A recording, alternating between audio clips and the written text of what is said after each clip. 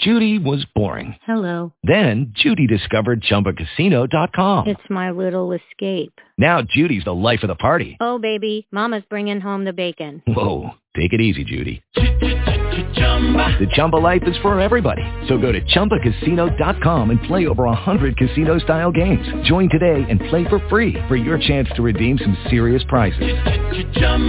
ChumbaCasino.com. No purchase necessary. Void where prohibited by law. 18 plus terms and conditions apply. See website for details.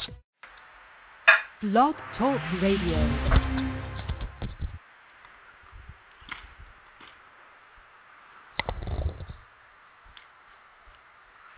This is KWOD Radio, and this is Patty Holster. And yes, we are on live. I'm sitting here stuffing my mouth the last second here.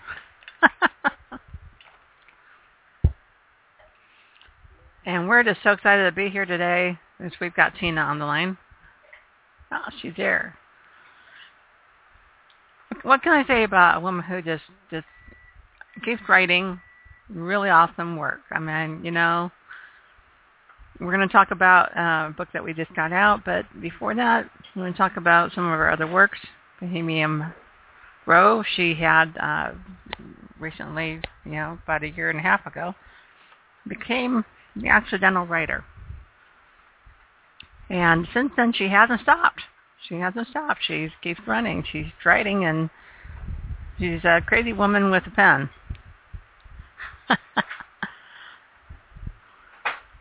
Are you there, lady? I'm here. You're a crazy lady with a pen. Or with the keyboard. There you go. Yeah. Although I've seen you with your pen writing in your organizer, so there you go. Yeah, that's true. I am a bit of an organized freak. That's probably how you get so many books started and then you actually finish them. You're one of those that when you're finished with them, that's it. You don't want to. Yeah, I am not one of those people that wants to keep going back and fixing it. It's, when I'm done, I'm done. I don't never want to see it again, type of thing. So how much time does it take you about to finish a decent sized manuscript of, I don't know, maybe 300 pages? Gosh, it depends. Bohemian Grove, I think, was my easiest one. And it's funny because a lot of people say your first book is your hardest.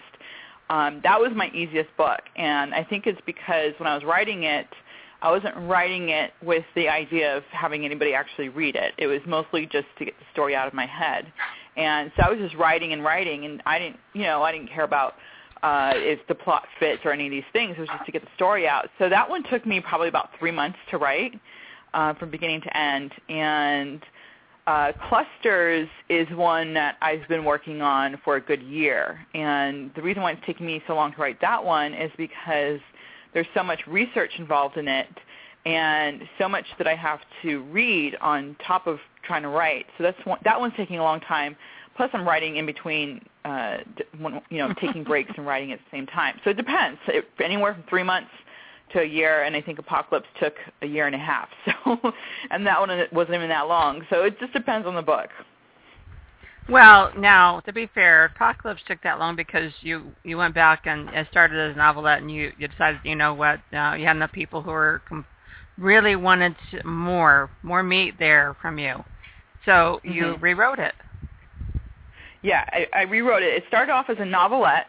Then, I got a bunch of emails, and all my reviews said we want this expanded. So I turned it into a novella. So I thought I would be done with it with the novella. So it went from being, somewhere from 6,000 to 10,000 words to being a 17,000 word novella, and I thought that was enough, and then got the same thing back. So I said, okay, I'll do a full-length novel. And it was really hard to do because I was mentally done with the story. So I had to go back and try to expand it without losing a lot of the edge that it had. And I think that a lot of the edge that came from it was how fast and quick it was.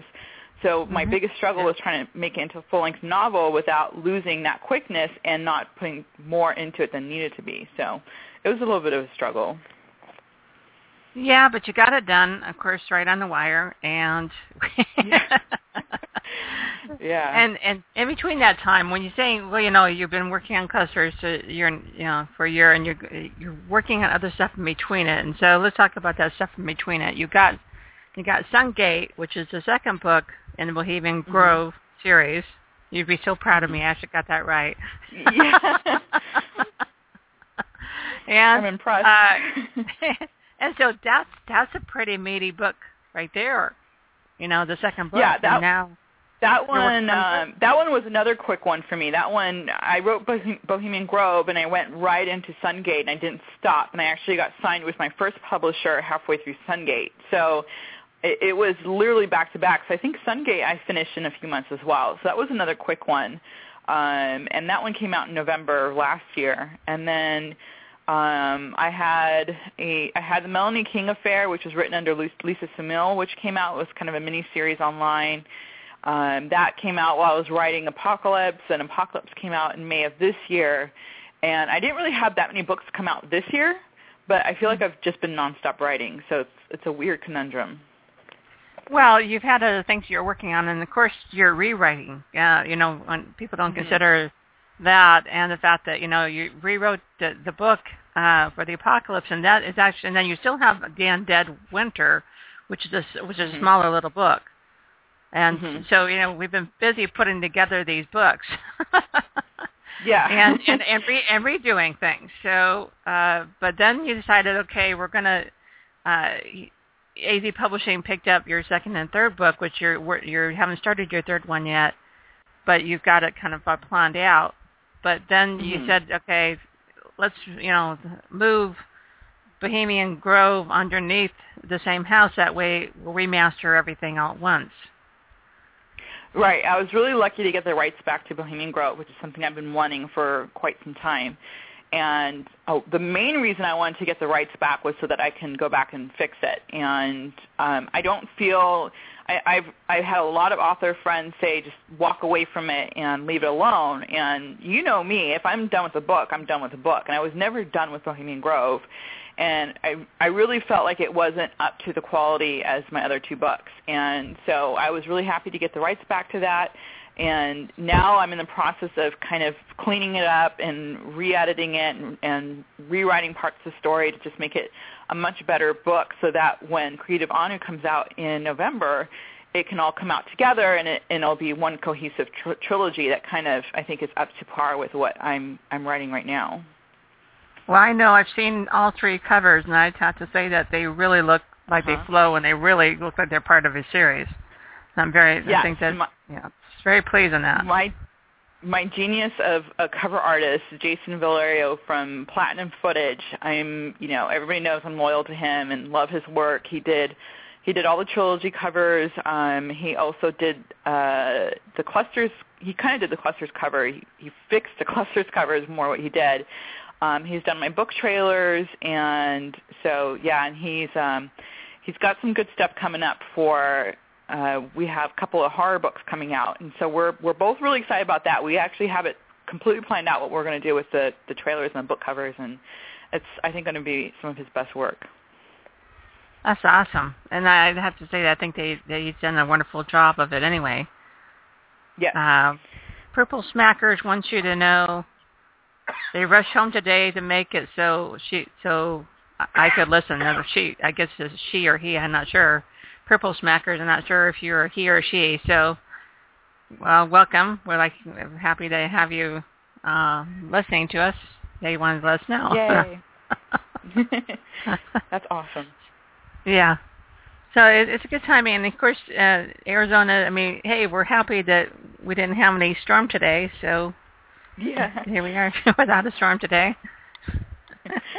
Yeah, it was pretty crazy. So, on your process, okay, because here you've got a good chunk of fiction books that you have here. Let's talk about your nonfiction work, because here you have written your sales and marketing book. Let's talk about that.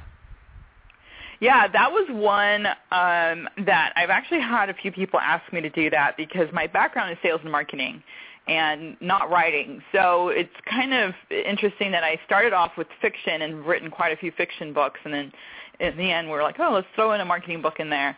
That's my background. That's my expertise is business and marketing. So I really wanted to put some of that into a book because I have a lot of people that ask me questions, and I kind of just wanted something where they could have something in their hands, especially since I'm kind of getting away from that industry and really focusing on, being an author and stuff. So I wanted to leave something with a lot of people that I think would help them, and I think there's a lot of authors that can benefit from it as well. So I wanted to put that in the book, and one of the things that I approached marketing with was I don't approach it the straight and narrow way. I kind of do it in a very almost abrasive, blunt way with my marketing. It was kind of what I was known for is I am very honest with my clients and stuff, and they kind of know what they're getting, and they appreciate that in the end. And I'm usually honest with other salespeople and say, you know what, this isn't easy. And I kind of right off the bat, if somebody's interested in the industry or the sales industry, I tell them right off the bat all the bad stuff that's going to happen and, to see if they still want to do it. And so that's kind of the approach I took with the marketing book. It's called The Good, the Bad, and Ugly of Sales and Marketing. And I did that on purpose because I want people to understand that a lot of these sales and marketing books that are out there, which I love because I've read most of them and it's helped me, but a lot of them really are motivational books, and they really kind of inspire you to go out and get you excited about going out and marketing. And then what happens is somebody goes out and they do whatever they're doing, marketing or talking to people or trying to close the sales, and then all of a sudden reality hits, and it's not as, as pleasant as they thought it was going to be because that's what they read in the book. And in my book, I do it where I'm kind of like, this is kind of as bad as it's going to get. If you can handle that and you're looking at it and you say, I'm ready for this, and I feel like people are better prepared to go out into the marketing world, and they kind of brace themselves because they know that it's not going to be, all roses, all roses and coming up sunshine and that sort of thing, and they're kind of prepared for it. So I took a different approach with it, and I've had a couple people in the industry read the book, kind of what I had out there, and they really, really liked it. And it's definitely not dry. I put a lot of humor into it, kind of my own humor. And by no means comedian, but there's definitely some stories in there that I think people will read, especially if they've been a veteran in the marketing world. They'll read it and they'll get it, and they'll say, yeah, I know exactly what you're talking about. I've been in the trenches. And so it's going to be for somebody who's brand new, never been in marketing, all the way to the veteran who has been and seen it all. Well, that's good because one of your people in chat here said she's a person who knows absolutely nothing about marketing, so she's very excited to read this one. So I have had some people who aren't even interested in the marketing world who said that they're kind of curious to read it because they've heard me talk on sales and marketing and kind of say things that they didn't expect. So it's interesting because I'm kind of curious to see how the non-sales marketing people are going to take it because usually it's the people in the industry that are reading books like this, not, you have the demographic, and they're the ones that are going to read it. It's not like fiction where it's like, oh, I'm going to try a horror book, I'm going to try a science fiction book out and kind of venture out. People who read this genre, that they're looking for that. So that's true, but then again, there's a whole lot more people reading nonfiction. So that's true. Yeah, it's going to bring people over that didn't know that you wrote fiction, so it'll be good. Yeah, it'll be interesting to see what they're going to think when they read my sales and marketing book and then read something like The Apocalypse. Yeah, just warning. Yeah. Yeah. Yep. Yeah. We're also trying something new with your sales and marketing book, and that is to try it as an audio book. How do you feel that's going? I'm excited about doing the audio book for the marketing book. I've been pushing back on audio. I've had a lot of my readers ask me to put my other books into audio, and I've been pushing back. I guess it's me being biased. I'm a reader, and I love reading books, and I like creating that world in my head, reading the author's words. And I feel like when you have an audio in between, it kind of takes away from that experience. But I also understand that there's a lot of people who really just don't have the time to sit down and read a book, and the only time they get is audio. So I thought this was a kind of a great compromise because I think when it comes to nonfiction, it's something that makes sense because you can listen to it in the car, you can kind of turn it off, and you don't lose anything. And I'm the one that's actually on the audio, so they're hearing it from my own voice, which makes sense because I tell my own stories. So it would be kind of weird to hear, a guy telling a story about what a woman went through in the marketing world.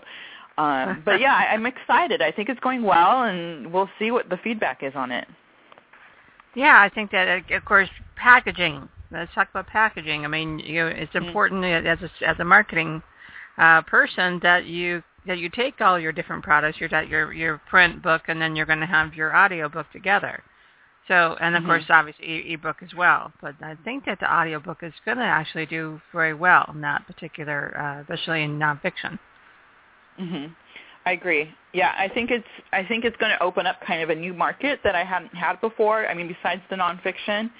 And yeah, I think it's, the more you can get, the more fishing poles you can have in the water, the more fish you have more chances you get of catching fish. So, maybe I'll get some more readers from that. Yeah. That's one of my weird That sounds analogies. like something I would have said. Yeah. Yeah, I think that's definitely true. And so here's the other question. You're writing different genres at the same time. How do you find that to be, how can you do that? I think I don't have any challenges doing that. So it's probably, I think, you hear people say, well, writers are a little crazy. I think that's where my crazy comes in. I have no challenges jumping from one to the other. I was actually writing, when I was writing my marketing book, I was making it a goal to write one chapter at a time. And so I'd write the chapter, and then I was like, okay, I finished my goal. So I would jump into either my romance books, which are coming out next year, or I was jumping into clusters. And if I got a chapter done in the romance book, then I would go and jump into clusters and write a chapter there. And that's 3 totally different genres. And it was just, as long as, I put on music that kind of goes with it and just put my mindset and just get lost in my world and write away. And it's not that hard to do, at least not. So do you have different songs for each of them then? Oh, yeah. My music completely shapes my writing. When I was writing the marketing book, I was kind of listening to just music I liked because it didn't really make a difference. I try not to listen to anything dark because I didn't want my marketing book to get depressing. But, with my romance book right now, it's taking place, it moves through time, but it's taking place right now in the late 20s. So I'm listening to like Charleston and a lot of like the big band stuff right now when I'm listening to that, and it really gets me in that mood. When I was listening to clusters, I actually had one album I was listening to, and it was just really kind of this depressing violin. It sounds really sad, but it was a really kind of dark music, and you have to listen to the right music, because if I'm listening to something upbeat and writing something that's like a mystery, kind of would pull away from it. So it just depends on the book I'm writing. And I post my playlist on my blog for my readers, and they seem to really like that too. Well, I got excited this morning and started throwing up some rock and roll on Facebook. So, you get the music and you get this certain it gets a certain mood, So you've got a new book, and we have a special guest who's waiting for us on the other line, and let's talk about that particular new book. The one that we're talking about today, Down the Rabbit Hole with You. And so it's Silent Wonderland. Tell us how you got started in this, what I would call an alternate fairy tale. It was a dream I had, which is not new for me because I have a couple other books that started from a dream. And it was a dream that I had. I had this dream where there was a centaur knocking on lavender walls. And the scene, if you read Alice Hill in Silent Wonderland, you know exactly what scene I'm talking about, and that was my dream. It was exactly that scene. And I woke up and I was like, I've got to write this down, because how often do you see centaurs knocking on lavender walls? It was just such a weird, I have no idea what was going on in my head when I was sleeping. And or what you were eating that night. I know. Yeah, and it's probably nothing weird, so that makes it even stranger, but I had to write this scene down, and there was another part of that dream where I was driving down the road, and there were these crows, and they were kind of, like squawking at me, and it was the scene and stuff, which is what the book opens up with. So I had 2 scenes from my dream that went into my book, and I kind of just developed the story from that. And I don't know why I turned it into an Alice in Wonderland alternate story, which is something that seemed right when I was writing it. And I don't plan my books out a lot of times. I just start writing it and see where it takes me, and that's where the story took me. And you originally wrote it, before, and we remastered it with a brand new cover and some artwork inside.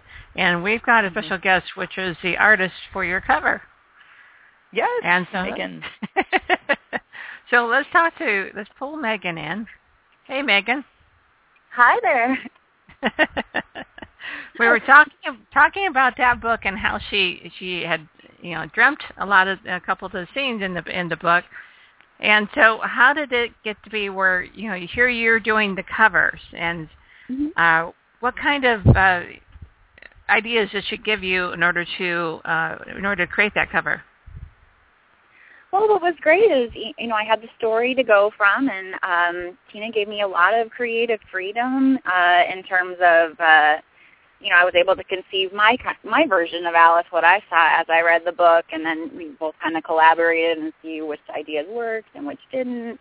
And for Alice, she comes from a poor family, and I liked the idea of, on the cover, making her dress seem as if it was hand-sewn with her little mismatched buttons and tattered from wear, so that seemed appropriate. Also, the color of the hair is different. Yeah. Right away, I think one of the first conversations that me and Tina had together, I'm like, well, how do you see Alice? And she said immediately dark hair. So that's where we kind of went from, a traditional, I guess, blonde Alice to a dark ebony-haired Alice. Yeah, my original story had her blonde, and when we were talking about remastering it, I was picturing her with the ebony hair, and so I went back and changed that in the story and collaborated with the cover on that. So I think it works better with her having dark hair. Yeah, when I was reading it was yeah. Go ahead, Megan. Oh, well, as I was reading it, I saw that, Tina had said she was blonde, and that was after we had met, and I'm like, uh-oh, better tell her, better change that. But as far as, other aspects of the cover, her dog Rabbit, I thought I would throw a little Lewis Carroll nod by having a pocket watch as his dog collar. Mm-hmm. Just little things like that to equate it to the Yeah, that was Megan's idea, and I loved it. And she's like, oh, let's put a little dog collar with the clock on it, and I was like, oh, that's perfect. So there's definitely one of the things I like about Megan's artwork is that you look at her artwork and you keep looking at it because you find new elements in it, and I really like that from. Because of kind of how Alice Hill was. I thought it was like the perfect marriage because all her artwork, you keep looking at, you find new pieces, and I really wanted to have that in the Alice Hill cover, and that's why, she was asking what my ideas were. And there was a couple of things that I really wanted to see, but mostly I wanted to see her interpretation because as an author, it's kind of fun to see how people see your characters, and especially when you have an artist doing that, you really want to see what they can bring out of that character. And so I really wanted to see what she can do and what she came up with. And when she drew Alice, I was like, I literally squealed. I was like, oh my God, this is so perfect. And so I was really excited. And then we had the gate, so with the different elements on the gate as well for the inside of the book. Yeah. For the interior, I thought kind of having the elements interact with the gate, so having the Mad Hatter's hat impaled on the spike of the gates, and Rabbit's collar kind of entangled on there, and the ravens that I thought I would make more, or crows, sorry, more kind of elegant, whimsical with their fat bellies and swirly wings, and I think we deem them now Tweedledee and Tweedledum. Yeah. Yeah, after she drew the crows, because in the book they're described as fat-bellied crows, she drew them. They became my favorite piece of her art, and and she had two on there. I think there was originally three. And then when she had the two, I was like, oh, that's Tweedledee and Tweedledum, which I didn't really have in the story. So we took out the third crow and we nicknamed them. So there was actually parts of the story that got developed from the cover itself, from her artwork. So it's become we completely intertwined both the art and the story. Yeah, and that's what makes it so fun to work on. That just my illustration kind of inspired her, like my story, or her story inspired me. So. We have a couple people on chat. One of them says, love the artwork. The prints available for this are wonderful.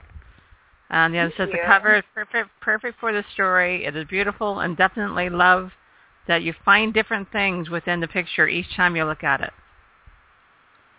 So thanks the chatters out there who are giving us input. That's awesome.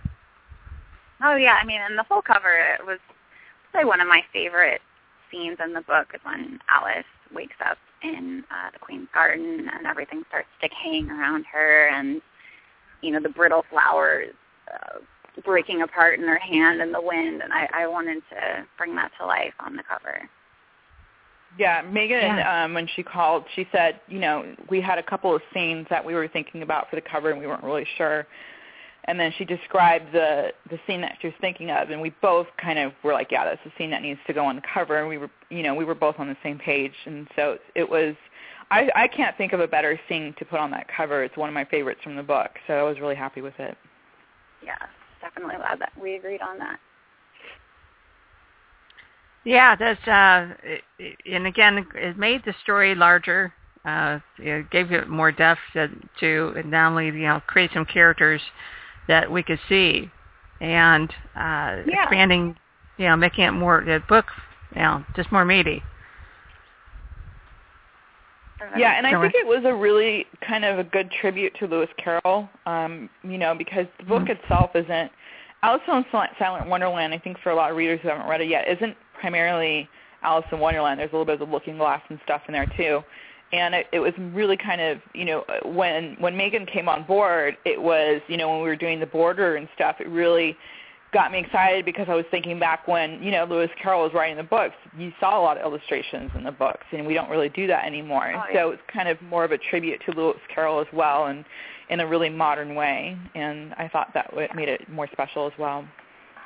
Yeah, and that's what I loved about the project, because I was a big fan of that growing up. And so for me, when I was told I could do a border, I really wanted to make a beautiful, ornate border a la Lewis Carroll books. Yeah, the thing is that I think that each artist has a special way about them that is perfect for that particular book, and Megan specifically, and her whimsical yet quirky. And a little dark. and a little dark. Definitely. It's just my whole brand, Dirty Teacup Designs, is all about mixing the macabre or quirky elements in life or in human nature mixed with something kind of beautiful or feminine, because I love dichotomies and things. I think human nature has a lot of those, so I like my art to kind of evoke both things. Exactly. And you kind of already had the whole thought of the Alice Wonderland thought anyway. So I said, well, this seems like a really good marriage.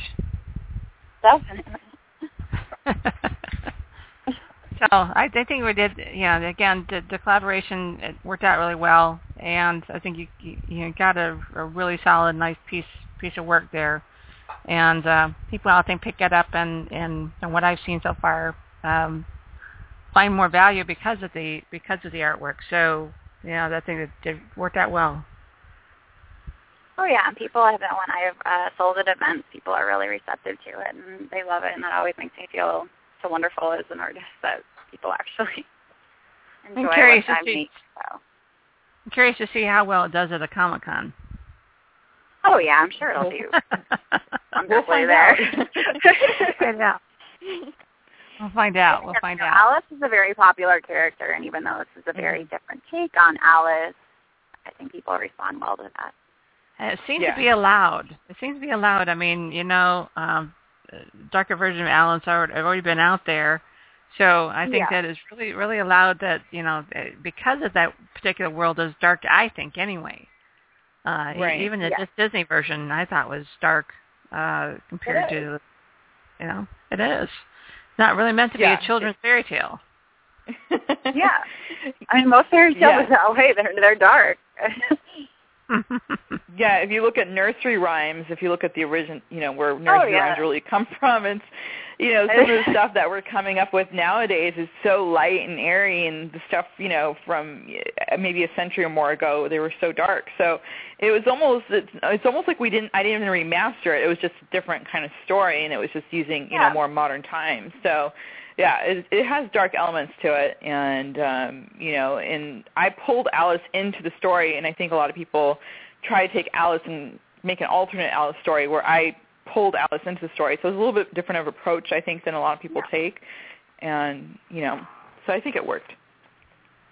Yeah, so for those who want to be able to see this particular remastering of, we definitely had the book coming out. We did a soft launch in August at the author event, and we're going to be putting that again into print format as well as ebook soon. As soon as I figure out actually how to keep some of this artwork inside, so and not lose anything. That's the trick that I'm working on right now. So.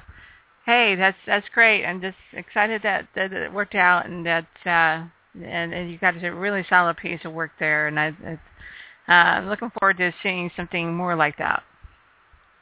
Oh yeah, I definitely love to be a part of future projects with Tina. It's been a really fun experience.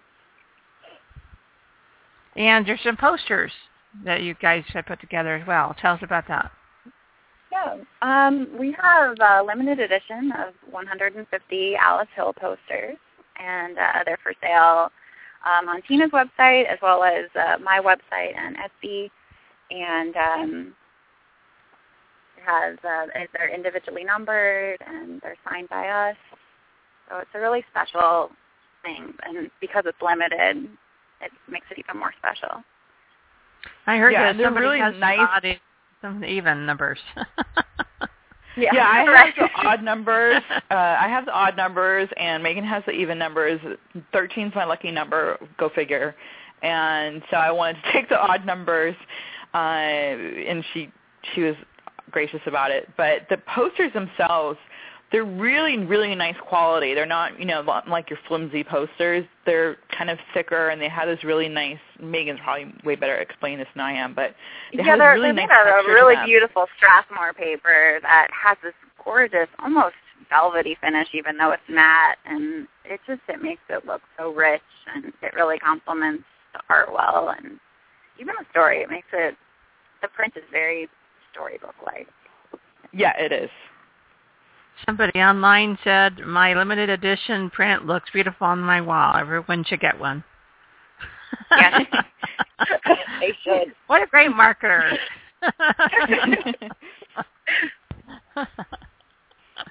So, yeah, that's great. It's great. And the colors are they're not too dark, but they're just, deep enough. We got some, Yeah, I felt they needed to be a little muted for the scene, because it would, the whole garden's becoming dark and decayed, and everything's dying around her. So I knew I couldn't use really vibrant, light colors like I normally do in a lot of my Dirty Teacup Designs art. But I still used a lot of those same colors that I love using. I love using a mint green, and so I think that's why me and Tina decided that Alice's dress would be really awesome if it was mint green. Yeah, because Megan has a background in fashion, and so when we were talking about Alice's dress, which I don't describe in the book, so we really had a lot of freedom with that, she asked me, she goes, what's your favorite color? And I said, mint green. And so she was, we were both excited because it was a color we both wanted to use. So I think we had fun designing the dress. It was, I had so much fun. I mean, right away I had my own idea for the Peter Pan collar and the little pockets. And Tina mentioned to me about the style that she was thinking, and I'm like, I think a double-breasted bodice would be really great, and it would showcase the mismatched buttons that I really wanted to do, and making it seem like, Alice's mom had to find whatever buttons she had around to make this dress. Yeah, and it actually brought in kind of another element into the cover that's not in the story, and it tells its own story where, she does come from a very, very, very poor background. It's a mining family, and her mom, it shows that her mom makes a dress, and it has fashion elements to it, but, they have a mismatched button. So it says, here's her mom who's trying to make a better life for them, but, you're limited to what you can use. So that, that's brought into it.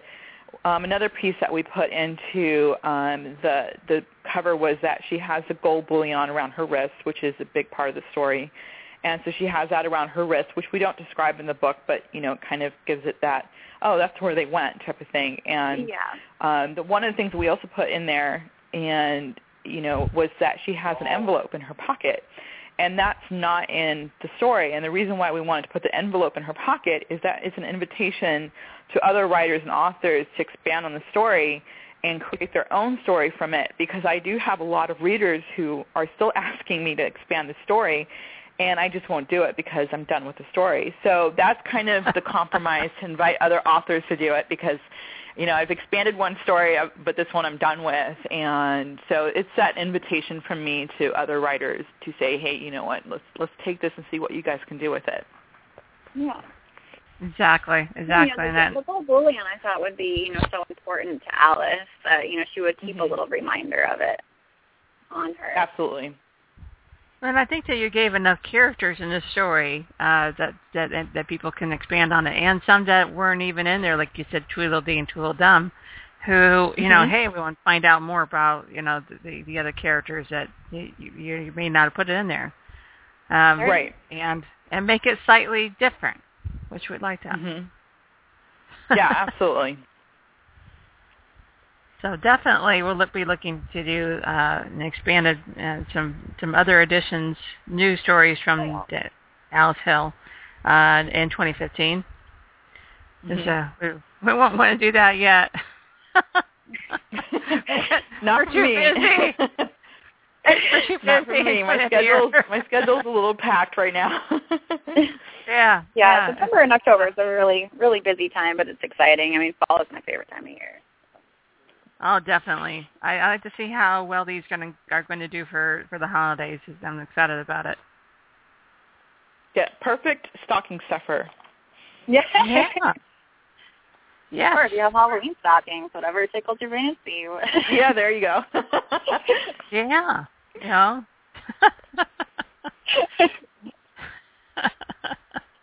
Hey, that's an interesting idea.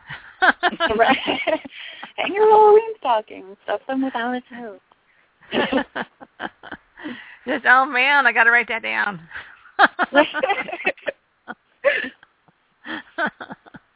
Oh, too much.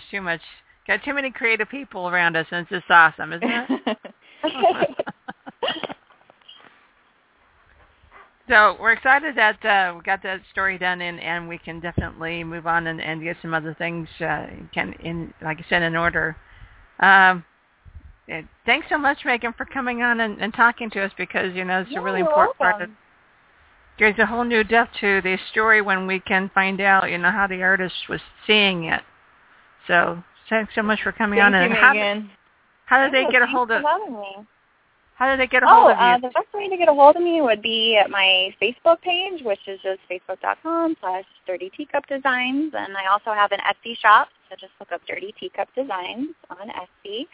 And I also have my website, dirtyteacupdesigns.com. So you can always get a hold of me and what events I'll be at on Facebook. I do lots of local events, and I think my big next convention that I'm doing is Tucson Comic Con. So there you go. Well, we'll be there too. So we're gonna we'll be having fun together there in Tucson. I don't know how they're gonna handle it. Oh, certainly. I mean, just this month I'm working on some Halloween themed pieces for my domestic book collection, limited editions. So that'll be awesome. And I'm doing some fashion valors from my fashion villain collection, which is they're classy, murderous versions of classic horror movie characters turned ladies.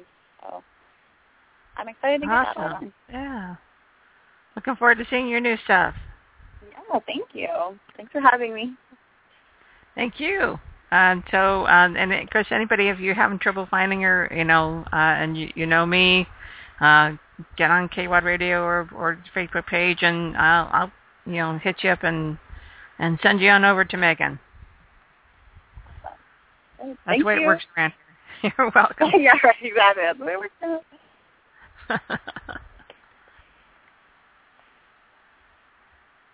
So we got the fairy tale idea, off and running, and we got your nonfiction. Yes. And of course, you just finished writing your nonfiction, although you've got a couple other chapters that you want to work on. And of course, we already got the cover, so and we're working on audiobook, so we're pretty close to rock and rolling on that one. So yeah, that one's right around the corner.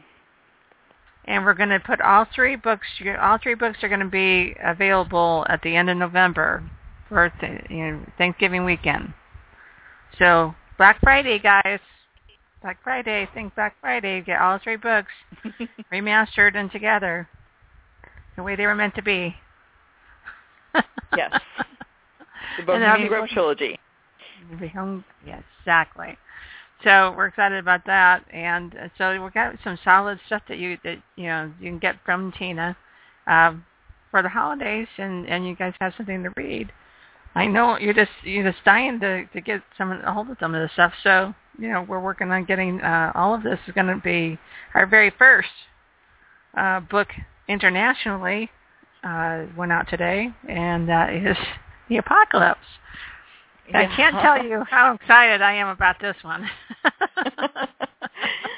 Yeah, this one's been our problem child from the very beginning. Oh, jeez. So, it wasn't so much the book itself. It's just that we're trying to get it done fast, and then it just took so long to get into the system. So we're so happy that it's there finally, and we're ready to rock and roll because that's only the beginning. So yes, and people can finally get it in ebook too. So that I know a lot of people have been waiting for that. So it's actually finally going to be available in ebook. Exactly, and that one's easier to do than the Alice Tale one, which it's like, oh, okay, how am I going to do this one?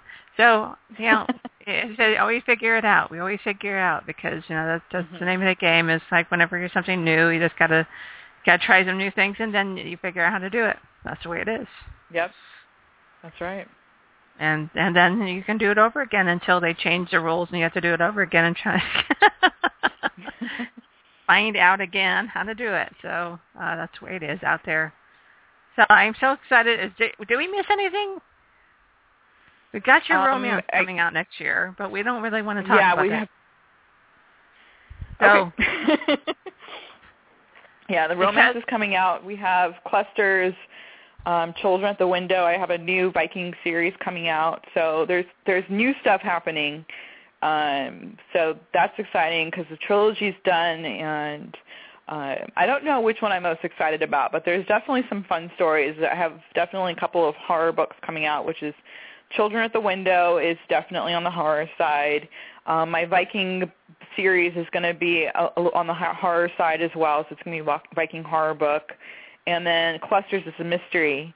So, we've got the dark elements on the book, and then we have the fairy tale series that's coming out, which is, I believe we have 2 of the short stories that will be out in 2015.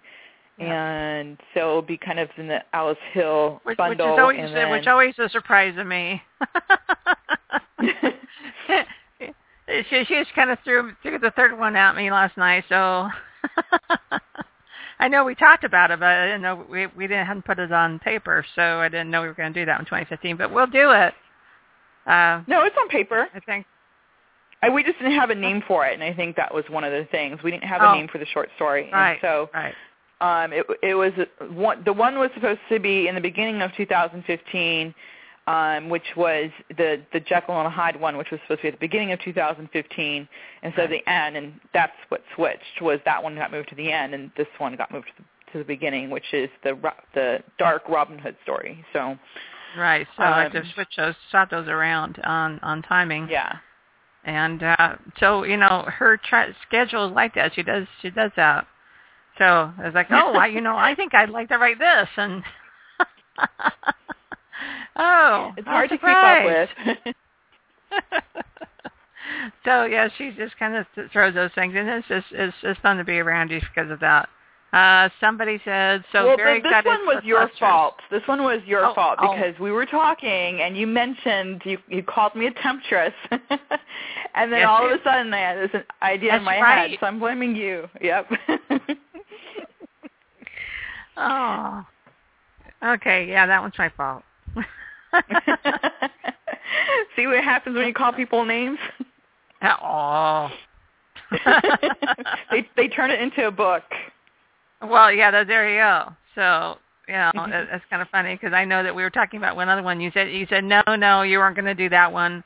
And then I said, yeah, here I was wondering, why was I giving you any more ideas? Because you certainly didn't need any. Yeah. Right. Yeah, and then we talked about something else. And you're like, okay, don't turn that into a book. I'm like, no, I'm done. We're good. Yeah, because I like that one. Yeah. Yes, you can take that one. So somebody said she felt very excited for clusters, but also excited to see what happens with the fairy tale books. Those will be fun. Yeah, the fairy tale books are going to be they're going to be fun, and one of the things, if you guys haven't read Alice Hill, it's not an Alice in Wonderland story. It's just it really just kind of brushes certain aspects of it. But it really is its own story. It doesn't really follow the Alice in Wonderland story. It really does its own thing. And that's one of the things I'm going to do with all my fairy tale stories is that I'm going to take the public domain ones, and I think I have an idea of what the other ones will be as well. But I'm not 100% on it, and kind of touch a little bit of the twisted elements of the fairy tales and bring it into the story. So it'll be interesting. But Clusters is my baby. That's the one that I'm putting a lot of my heart and soul into, and I think that's going to kind of be not my masterpiece, but that really is my baby of the story. That's the one I've been really working hard on and putting a lot of work into it and really trying to do it justice because it is based on a true story, and I really want to give that true story aspect of it the justice it deserves. So, I've been working really hard on that one. I think we can probably already tell people about the, what's coming out in January. No, February, sorry. To be February. Beginning of February. Beginning of February. And it's going to be in hardcover. In hardcover, I'm so excited about that because I've really always wanted to see one of my books in a hardcover, and I think this is the perfect one to do it. And it's, if you guys have seen the cover, I think it's really simple, but the cover speaks volumes of the story. And it's based on true stories. It's based on true events, and they are based on cases of the missing people. Over the last century and a half, there's been thousands of people that have vanished unexpectedly from national forests here in the United States, and we're learning now that not just the United States, but different countries. And it's these cases are really mysterious in that they don't make any sense. There's maybe 3 or 4 elements that they all kind of combine that's similar in all the different cases, but there's no chance, if there was any chance of these cases where it could have been a mountain lion or somebody went missing on their own or there was foul play, if there wasn't even a hint of that, these cases got thrown out. So what was left were these thousands of cases where people truly just vanished kind of, it almost seemed like out of thin air. And so I wrote the story. We, of course, don't know what's happened to these individuals to this day. And I wrote this story based on these true events and kind of came up with my own conclusion. And, so the conclusion is, of course, in the story, but at the end of my book, I let my readers know that just remember that this is my conclusion, that the story is still unsolved. We still don't know the answers to it. So I kind of let them know, come up with your own ideas because these are real cases of the missing. These are people who have really vanished. And there's a lot of families out there that are heartbroken about this, and, there's a lot of devastation around it. So, I wanted to give it justice. I didn't want to make it into this, cheesy thing because this is real stuff happening. And so that's why it's become my baby, and I'm kind of been, making sure I treat it well. And so hopefully, people love it as much as I do because there's been a lot of work that's been put into it. Well, I saw your map, the one with the different locations and where, as you say, the clusters. of people that are gone missing. I just amazed at how confined they are in general areas. I mean, it's like a pattern. It is, yeah. Yeah, my book takes place in the Pacific Northwest, which is where the largest cluster of missing people have been. And it's a lot of my stuff has been from listening to Coast to Coast and listening to some radio shows with David Paulides, who was the first person to really kind of uncover what was going on, and he's covered these cases extensively. And I've kind of reached out and read other books that kind of covered it as well. And I have a friend who her son went missing. She lost her little boy as well. So this really touches home for me. And I have the map because, I'm trying to keep track of everything as well. And the biggest cluster is in the Pacific Northwest. So that's where my book takes place. It takes place in Washington primarily, and it takes place kind of in Spokane and Crater Lake, which is up there in the Pacific Northwest. So it's such a really beautiful setting because it's such a beautiful part of the country, but at the same time that's kind of melancholy because it's so beautiful, but there's so much depression and sadness that comes around this whole thing. So it'll be interesting. Somebody who said, Purple Smacker said again, such a creepy phenomenon. Yeah, it's definitely a creepy phenomenon. Yeah, I mean, that's the thing we really need to remember is that these are real cases. We really don't know the answers to this. And, when you get conspiracy theories, I think a lot of them are people kind of come up with their ideas and stuff, but this starts off with really factual information when we're studying cases and police reports and talking to rangers and forest rangers and stuff. And, families are interviewed and they're sharing their real heartfelt sorrow, and they're, and one of the worst things that can ever happen, and one of the things is that it's not just, it's the people that have gone missing have been everything from 2 months old up to 90 years old.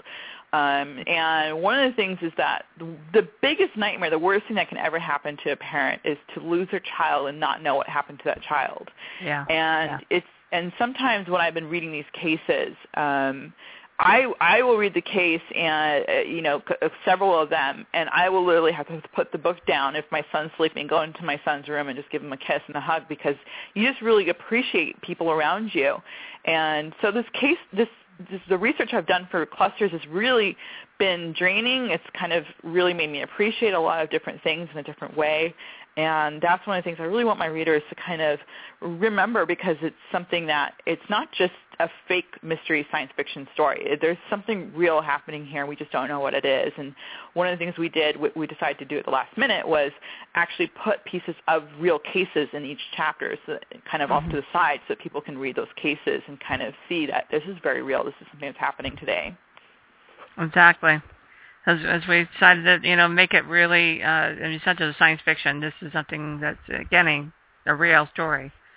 So, I'm excited to be part of that. And, of course, making a hardcover makes it even, I think, really gives some value to what you're writing there. Yes. Yeah, absolutely. Excited to see that one, because I'm sure that's going to be just as draining on me to read it. Yeah, it's going to be hard to read. It's it's like I said, it's a mystery. It's based on true events, so it's different from something like the apocalypse, where you're like, okay, this is a fake story, even though it's really dark, But and it's funny because I have some real people in there. I have we meet at Denny's every week. We have a writers group at Denny's every week, and this has kind of become a home away from home. And one of the servers there, his name is Oscar, and I was trying to think of a name for a character in my book, and I like to put people I know in there because they love to see their name, and I think it's just a fun thing to put in there, kind of like as a gift to people I care about.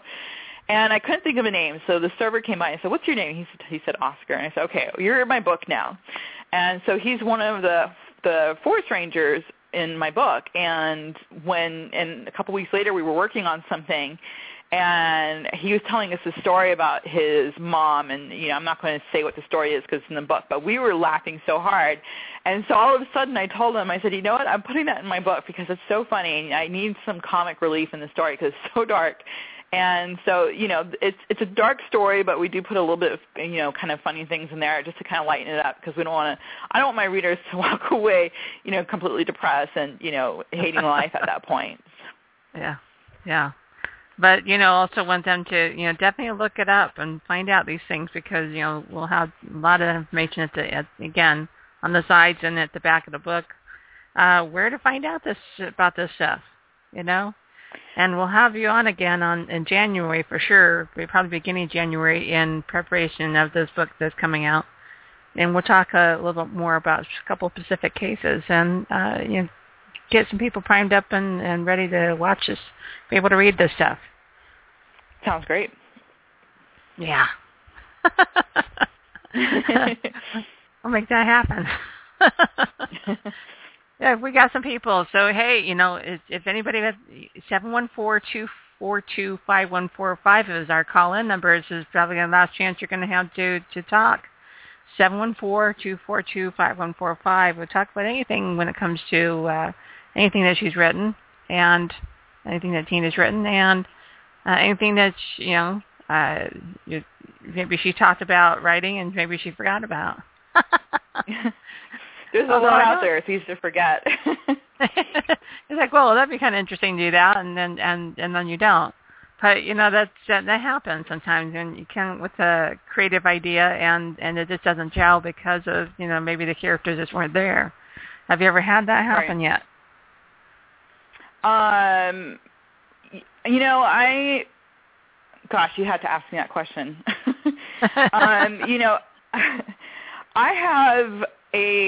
I've been really fortunate, and I think a lot of it is that I'm a new writer, and I've only been doing this for a couple of years. And I have so much in my head right now. It's almost like when I started writing Bohemian Grove, it was as if I opened the floodgate, and I cannot write enough fast enough. I'm always writing because there's all these characters in my head, and they're all telling their story, and they're all wanting their character story out. I think the one that I'm having the biggest challenge with right now is creative ennui. And the reason why I think I'm having the biggest problem with that is because Bohemian Grove was the first book I wrote. So there's a lot of meaning behind that for me. It's really something that's dear to my heart because that was the one that started my career. And then Sungate came out, and I was really worried because the first book could be a fluke. Somebody can write a book and you're like, okay, it was pretty good and, let's see if they can do it again. And as a reader, I'm always afraid because I never know if a story, if I'm reading a trilogy or a series, you're always afraid to keep going, but you want to keep going because you don't want the story to lose itself. You want it to get better and better. And sometimes it's really hard to do. So Sungate came out and I kind of braced myself and said, hopefully my readers are happy with this. They don't feel disappointed, and they ended up liking it better than Bohemian Grove. So creative ennui is kind of, I have to raise the bar on it. And it's the last in the trilogy, and it really takes a completely different turn from where the trilogy was going. And so I'm struggling with it because I really want to make sure that I make sure that my readers are happy, and at the same time make sure that I'm happy with it. And it's also bittersweet because it's the end of the trilogy, and it's the end of this adventure with Carter, which is, the person that started this career for me was that character. So it's bittersweet because it's the end of the trilogy. I'm saying goodbye to it. It's, so there's a lot of emotions involved in it. And I wrote the ending. I'm working backwards. It's really weird. So, there's a little bit of pressure on me for that. In that sense, it's difficult. But I'm excited to also end it and see what happens with it. Well, especially since you've taken back Bohemian Grove and you're working on rewriting some of it. So It's like, that's. But then again, you wanted to read it anyway to find out, to help you to move forward. Sometimes you have to read the beginning.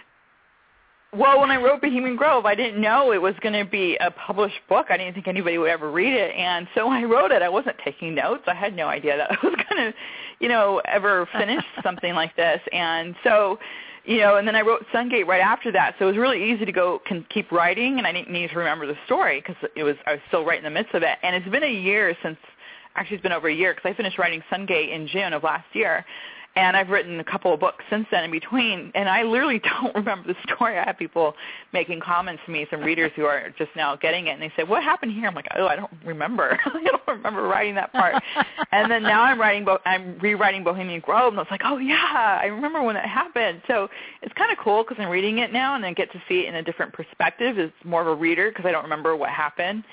But it's yeah, I have to read it anyways because I don't remember the story, and I'm taking notes, so it's weird. I probably shouldn't be admitting that as an author, but yeah. No, I understand completely. It's just been a while since I've written the first ones of mine too, and I had to go back and start reading those too. So, not that I remember a number of things that happened, but the thing is, like, in what order?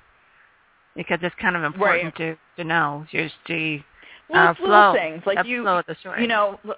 Yeah, like, wait, what's this person's last name? Do I ever mention it? Or what color is sub-character's eyes? Just little things like that. You just don't want to all of a sudden say this person has blue eyes, because readers catch that. Readers are, are really, really smart, and they remember that stuff, and they'll come back at you and say, really, their eyes changed color in the third book, huh? You didn't explain that one. And so, yeah, I don't want to do that to anybody.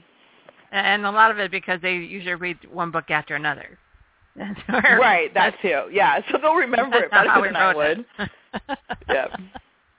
Yeah. So it's just kind of funny how that works. But I had somebody reading the books lately, and he said, "Oh, yeah, you just mentioned a couple of things," and I'm going, "Oh yeah, I remember that." Mhm. Yep. Exactly. As if says, "Oh yeah, I remember that now," and he goes, "Now?" Well. Yeah, I mean, it's literally been quite a few years since I wrote the first one, but I wrote them all together. But going back and having edited them all, sometimes you lose some of the things. I found that to be true. When you're editing, what lands on the floor. Sometimes maybe should have gone back in, but didn't. Right. So, or you think it's still in there.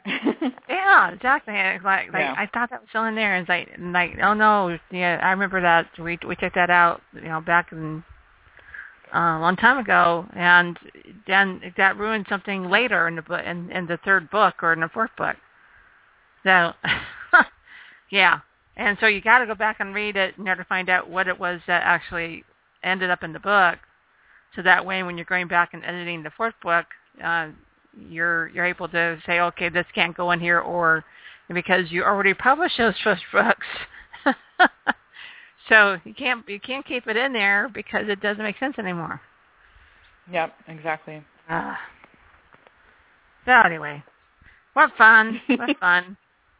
But I'm so glad to have you back again. We'll talk about these particular books that you have coming up, and again, we'll have you back again in January for sure, maybe before then. To talk specifically about clusters and stuff that we know they're coming up in 2015. Mhm. We're going to be busy. That'd be fun. Yes, very busy. Yeah, I'm going to be drowning in work, so we're actually in the process of turning down events for 2015 because of all the books that are coming out. Yeah. Or looking at it saying, okay, if we do that, then that means we could do 2 or 3 things with the cost that we're going with that particular one. So you have to make decisions like that. So that's what we're doing right now. Yep. Yeah, being a lot more selective about events in next year, which I think is good, because then I can get more books out, and I think my readers would prefer that anyway. Yeah, that's true. But I'm trying to do more events because, again, we're trying to introduce all these, you guys to more readers. Mm-hmm. And I don't feel that it's always done by, sitting at home. So that's the way I feel about it. It'd be nice, though. Well, you got your start going to conventions, and so see what's happened since then. Yeah, very true. So, yeah. So, I tell other people, it says you can't do yourself justice as a writer if you're staying home. You've got to get out and talk to people, and actually, it does help you to hone your craft and to, how can you write about people if you're not go around people, Yeah, unless you're writing about trolls and vampires and stuff, but even then, you want to give them some human qualities. Right, they took out human qualities, so you're still going to have to actually get out and say, well, they said, we said we go out and actually look at people. We go out and look at people, but you need to interact. You need to, not just watch them, but interact with them. And then you can write it. Absolutely. But well, I'm gonna let you go for tonight, and that way I can go and have dinner, and you probably too. Well, thank you for having me. It's been fun. Always. And so this is well, I think our third or fourth time that we talked. I mean, I know you and I was on your show, and then you were on my show, and we've been kind of flip-flopping. Yep, which I don't have my show anymore, so. So now we can talk here, that's okay. So with that, I'm going to say goodnight, and I'll be obviously talking to you later. Sounds good. Good night, everybody. So that was T.M. Williams, and you should go out and find, you can still find some of her books on Amazon. We will be pulling those off Amazon, actually going completely through Ingram, and then of course Ingram will go through Amazon, and hopefully very soon we'll actually have some of these books available at the library. So definitely go into your bookstore, and we'll be able to use the ISBN or just the title along with her name and be able to order your own books. So we're very excited to have all that happen. And the end of 2014 and into 2015, we're really excited to see what blossoms. And, of course, Tina is a big part of that. So with that, K-Pod Radio. And let me see what else we can talk about here real fast. The calendar of events. Our calendar of events. Nuts. It's crazy. September is pretty light. We're just getting prepared, obviously, for October and November. And, of course, obviously the holidays. But we've got, in October, the Comic and Media Expo 2014, and that's going to be in Mesa. We'll have a table there, AZ Publishing as well as Web Media. And we'll be there in both capacities. At AZ Publishing Services, we'll have the books for sale. All these that we're talking about, Silent Hill, Alice Hill, and Silent Wonderland will be there. And Tina will be there that weekend. Wild Western Festival in Glendale. We're working on getting a table out there. We've got some Western motif work that's coming out. I can't tell you about yet. Zombie Walk 6 is on the 25th of October. And Kamikaze Expo in LA, that's going to, Tina's going to be in LA. So definitely look for Tina Williams at Kamikaze Expo. She will have her books there, so you guys are very available to see her posters in her. Well, may have posters left. I don't know. She may not have posters left by then. So definitely get your order in now if you wish to get them. Tuscan is a sci-fi fantasy. That's October 31st through November 2nd. And FearCon, we're going to have a table out for Web Media, and we'll be selling books as well at FearCon on November 1st and 2nd. And that will be way over there in the 99th Avenue area. So we're excited to be out there. And that's the end of October. The book that we're talking about, the marketing and sales, is going to be out on the November 7th. That'll be hitting the market. Tucson Comic-Con will have all the books out there for the Comic-Con there on November 8th and 9th. Scottsdale Romance Writers has a conference on November 8th. We won't make it there because we'll be out of town, obviously. We'll be in Tucson. But our good friends will be working at that, so we definitely wanted to say hey and let everybody know that they can be out there and find out more information about the Scottsdale Romance Writers Group. Let's see. And we have Thanksgiving, obviously. The Hey Girls Show, we've got the last weekend of the month, or last Wednesday of the month. I'm sorry, not weekend. Last Wednesday of the month. That's, and we will be probably moving locations very soon for that. So, we're going to get more information about that out. And on the third Saturday of the month, I actually co-host a marketing publishing meetup, and that pretty basically means that I teach at 12:30 in the afternoon. That's a meetup group, so the East Valley meetup group, East Valley Writers meetup group, you get on meetup. East Valley Writing Group. Underneath the third Saturday is the marketing publishing meetup.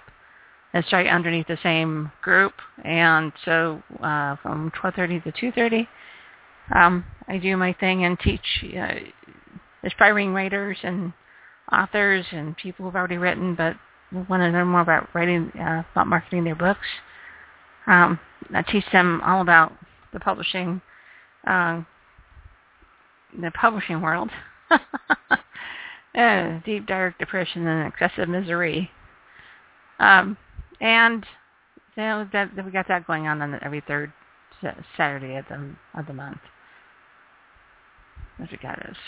So that's about all I want to talk about right now, or all that I can talk about right now, because we got some things that are being solidified. I don't want to get certain things out of the bag. So with that, I'm going to say, obviously, don't forget about our show every Sunday night, the Next Space Show with Al and Joe. It's a lot of fun. We talk about the space news, settling space, and the different companies that are working in that. No, that starts at 7 to 9 on Sunday night. Or 7, I can't say till 9 because, sometimes we don't go that long. We say the news for the week, and then we focus on something specific from the news from that week and talk about it. So definitely on K-Road Radio, Next Space Show with Al and Joe, 7 p.m. on Sundays. So until then, this is K-Road Radio, and this is Patty Holstrand signing out. Thanks, everyone, for listening.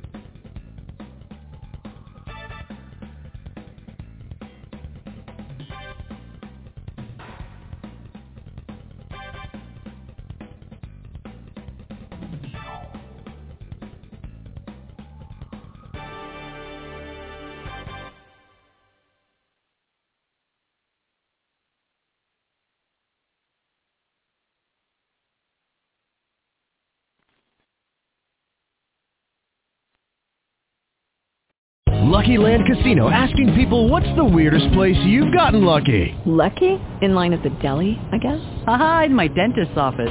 More than once, actually. Do I have to say? Yes, you do. In the car before my kids' PTA meeting. Really? Yes. Excuse me, what's the weirdest place you've gotten lucky? I never win and tell. Well, there you have it. You can get lucky anywhere, playing at LuckyLandSlots.com. Play for free right now. Are you feeling lucky? No purchase necessary. Void where prohibited by law. 18+. Terms and conditions apply. See website for details.